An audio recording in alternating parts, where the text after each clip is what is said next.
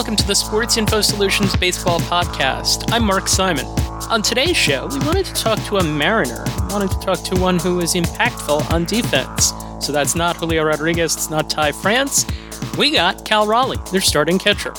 Then our VP of Baseball, former Major League player and exec Bobby Scales, joined us to talk catching and some of the best catchers that he played with and against. The variety of names he gave us was great.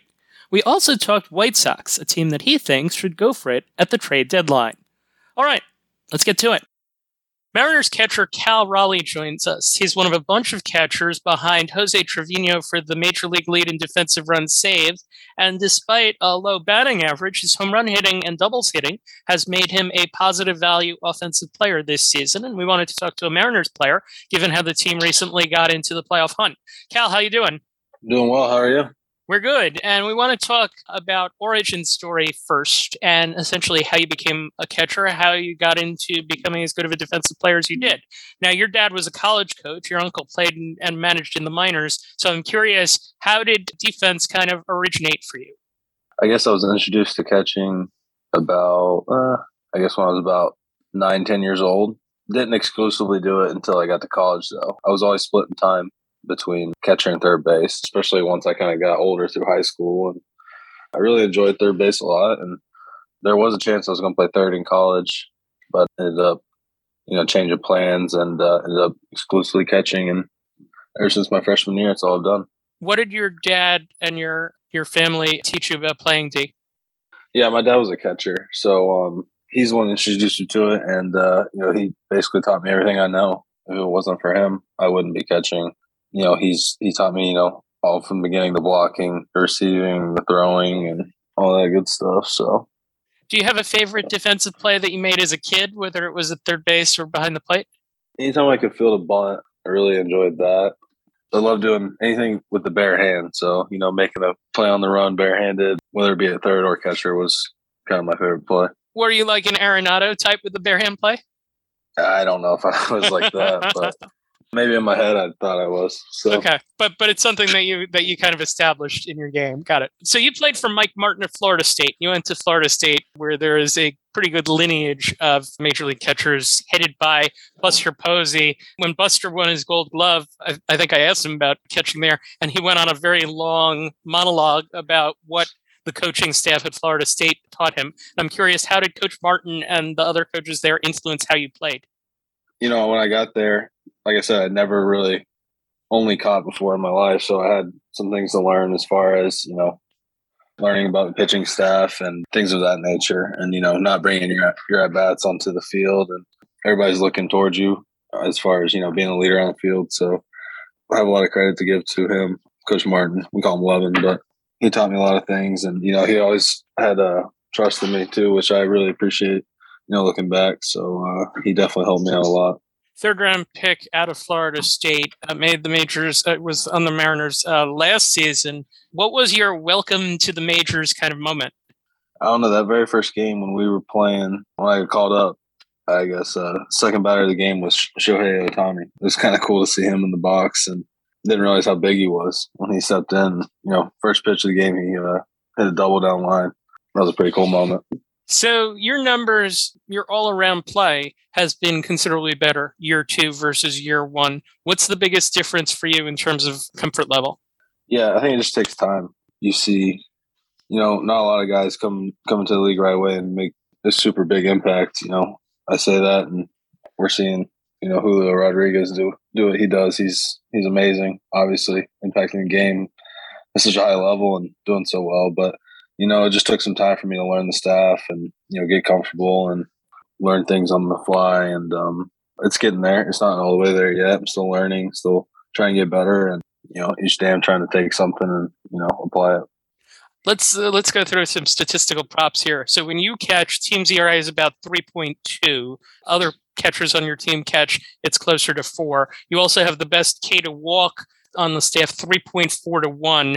That's way over the major league average. Major league average K to walk is about 2.7 to 1. And Scott Service said a lot of nice things about your defense in a radio interview a month ago. One of the things he cited, he said you are a creative game caller.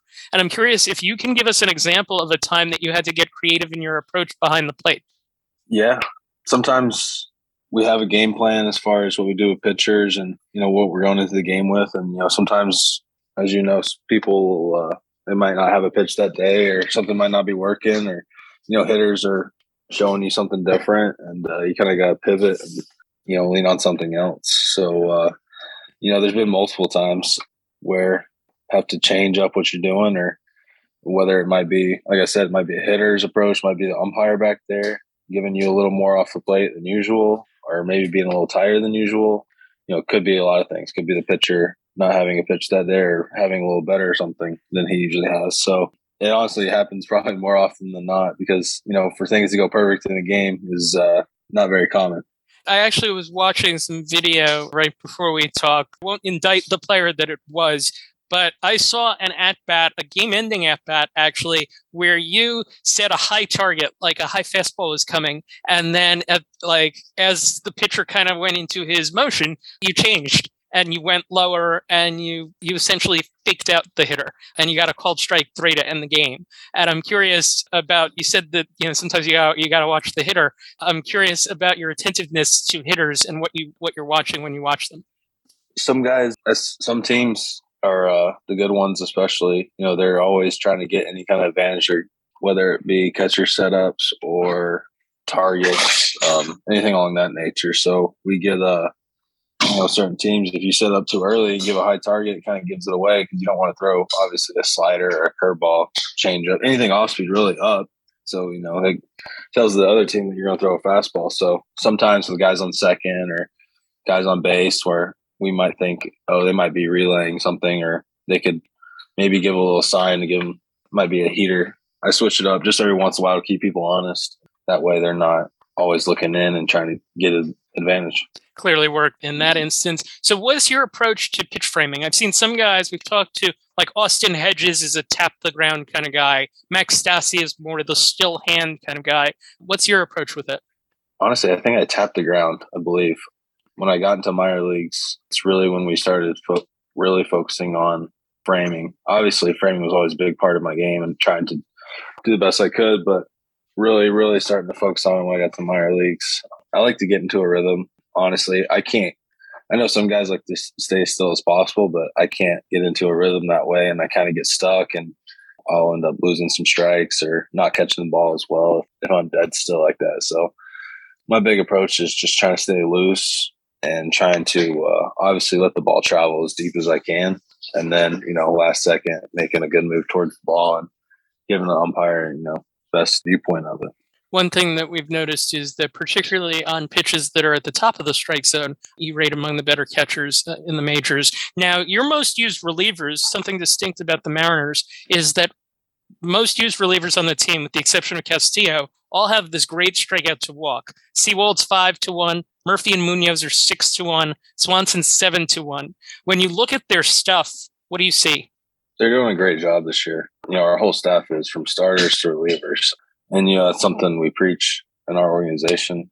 Obviously, getting ahead in the count and not giving up free bases. Free bases kill teams, whether it's walks or errors or whatever it might be. So they do a great job of pounding the zone, getting ahead, and then obviously expanding when they need to. So, we keep it pretty simple around here. Get ahead, use your best stuff, and go right out of the hitters. Paul Sewald is someone who considerably changed the way that he pitches. Now, you weren't necessarily, I guess you were there for the start of it last year. What does a fastball from him look like? Yeah, he just has that. It's kind of weird. He gets way down. He kind of crouches down in the setup, and he doesn't throw the hardest, but he has that weird kind of angle. And, that angle you don't see every day. You see normal pitchers, they come and they throw from the normal release point. He's throwing from over the top, but he's coming from way down low. So it really gets on hitters, and I think people call it vertical approach angle. He really gets down low, and that ball really rides up on you last second. Is there anything tricky about trying to catch him?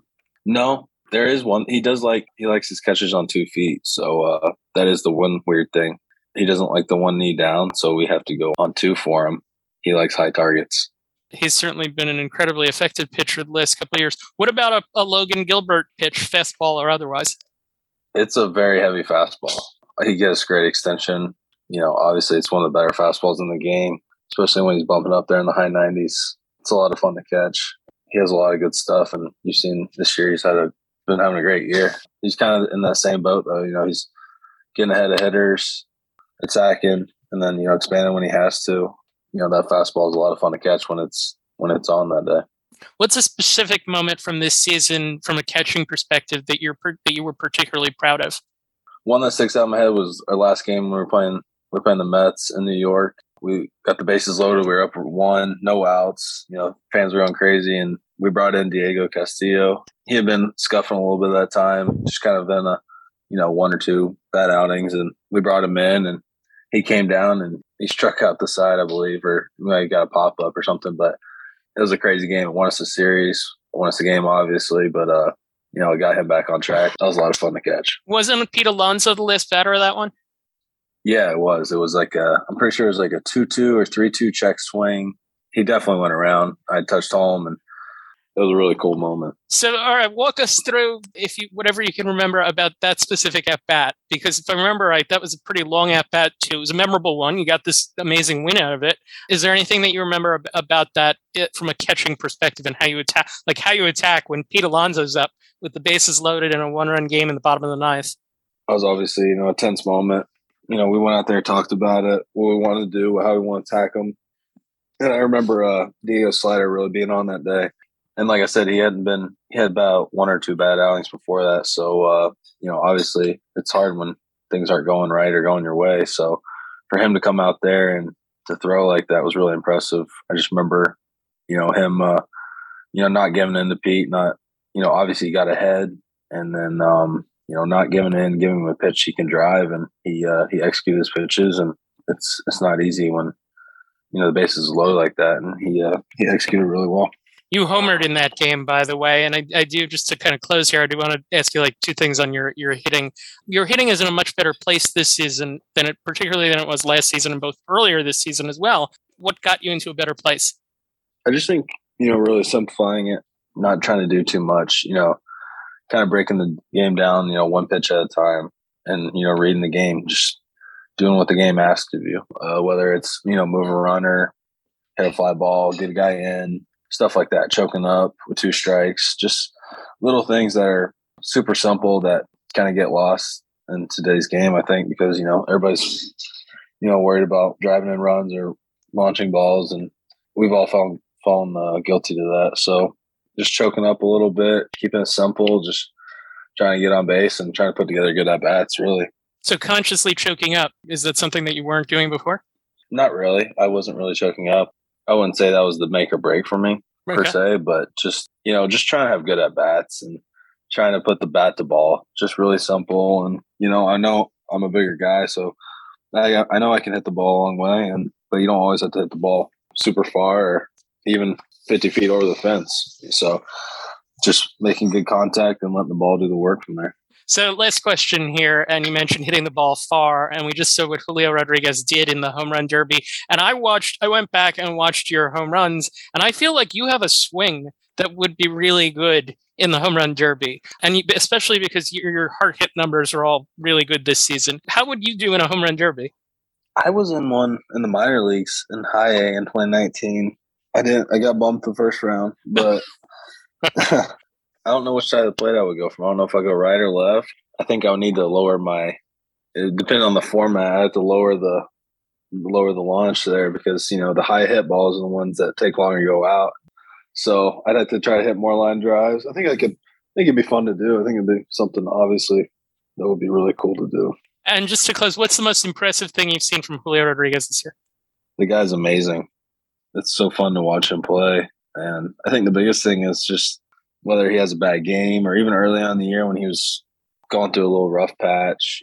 I say rough patch, but I mean, it's not easy when you first come into the league and have to do it. But his energy, he just kept his energy up. He was always smiling, always having fun. I mean, a guy could strike out 4 times in a game, get a 5th at bat, and you would never know that he struck out 4 times. So that kind of energy and that kind of infectious smile is it's fun to be around every day, and it affects everyone around the clubhouse. Nice. Cal Raleigh, thank you for taking the time to join us. Best of luck the rest of the season. Yeah, thanks for having me on. Our VP of Baseball, Bobby Scales, joins us, and we just talked to Cal Raleigh, catcher for the Seattle Mariners. Had a couple of good days since talking to us behind the plate. We talked to him mostly about his defensive play because he's among the leaders in defensive runs saved for a catcher this season. And I wanted to ask you, as someone who played for a long time, both major leagues and minor leagues, you've got some names on your best defensive catcher list, some that we've heard of and then some that we might not have. Yeah, Cal, I'm sure I don't know him. I don't know Cal Raleigh at all, but certainly he's getting some good instruction from a longtime major league catcher up there. My former boss in Los Angeles, Scott Service. Scotty was, he was in a suit when I worked for him, but he was always really invested in what was happening in player development and obviously in the catching position as well. So shout out to those guys up there doing a great job with him and Cal himself. Yeah, I was fortunate. I played with and against a lot of good catchers, and that's one of those positions where it really stands out. It really stands out because of how invested and how involved that a catcher is in the game. 140 pitches a night, 140 plus. That's the average major league amount of pitches thrown in the major league game. So you're involved in every last one of them. So there's a couple guys, and they stand out for different reasons. Number one, I played with a guy, a very modest major league career. I think it was only like 8 at-bats or something of that nature. But Yamid Had. So Yamid is from Cartagena, Colombia. His mother's Colombian. I believe his father is of Middle Eastern descent. I'm not sure where, so I don't want to say where. But he was Middle Eastern descent, thus the name Yamid Had, for that matter as well.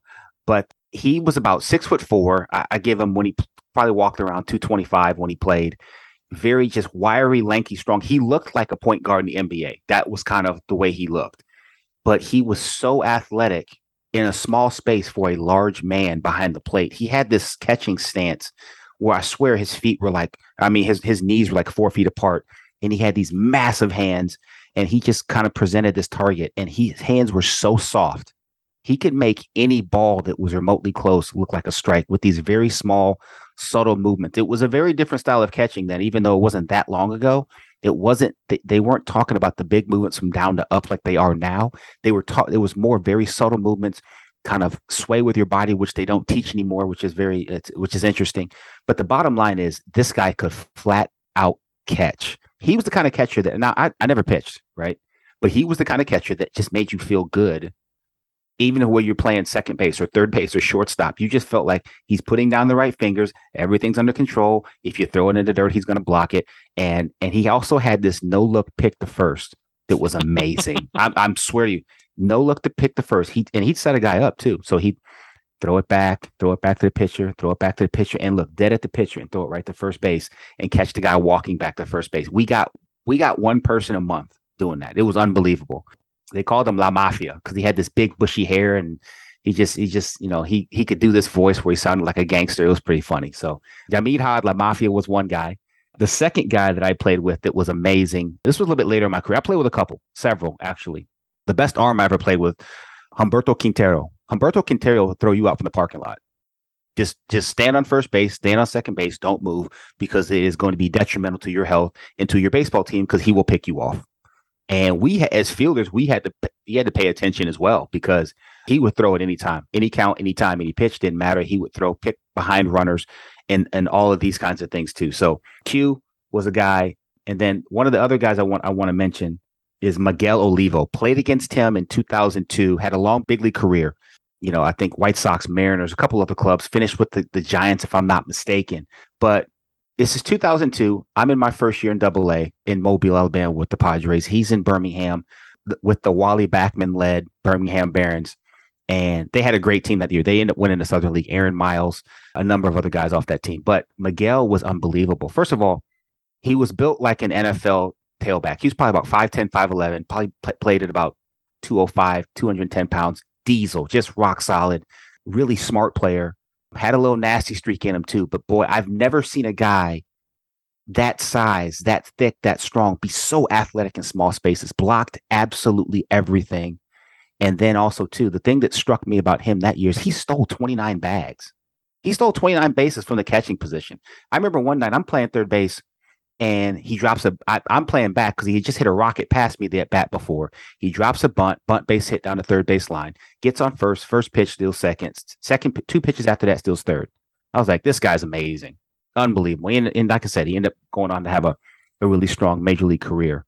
So, and later in my career, probably I played with Coy Hill really good catcher, really good receiver, took a lot of pride in leading his staff. That was probably the thing that stuck out most about Coy, is that every single night he took such pride in leading his staff and getting these pitchers through the 27 outs that are required to finish a baseball game. So a different group of guys, and they did it in different ways, but those are probably some of the best guys that I played with and against. And I'm missing people, and I'm gonna get beat up for it. So I'll deal with that. I like that you went with guys that aren't necessarily the Busters or the Yadier Molinas, and I know you like Yadi too. One of the things that I noticed as you were talking, I was looking each of these guys up, and each of them is coaching or has coached in some respect following their careers. Humberto Quintero, Miguel Olivo, both coaching catching to like high school scholastic students, like private lessons for academies type of thing. Coy Hill coached minor league baseball. Kind of neat He did. That everyone's got some sort of connection to giving back in some way. All right, let's focus current MLB. And I know that the topic you wanted to talk about this week was the AL Central, which is a tight race, a 3-team race, which is unusual, and the only real 3-team race in baseball this year, with the Twins, the Guardians, and the White Sox. White Sox 3 games out at the time that we're doing this, day before this airs. Your thoughts in particular on them?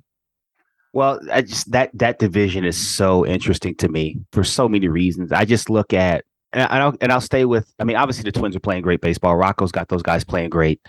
I'll stay with the Guardians and the White Sox for a couple of reasons. Number one, I just look at that White Sox roster and you watch them play. That team is so athletic and dynamic and fun to watch play. If they can stay on the field, I love their chances. I mean, they've got some pitching headlined by Dylan Cease, like myself, Milton High School alumni graduate here in Milton, Georgia. So we'll throw that shout out to the Empire out there. But no, in all seriousness, he's been fantastic this year. They're going to get Robert back in the foreseeable future in the next few days. Apparently, he's played some and doing more baseball activity. He'll be back soon. If they can keep guys on the field, Tim Anderson is being Tim Anderson, with the bat for sure. It's tough for me to envision a scenario where they're not in the mix all the way to the end to getting that wild card spot.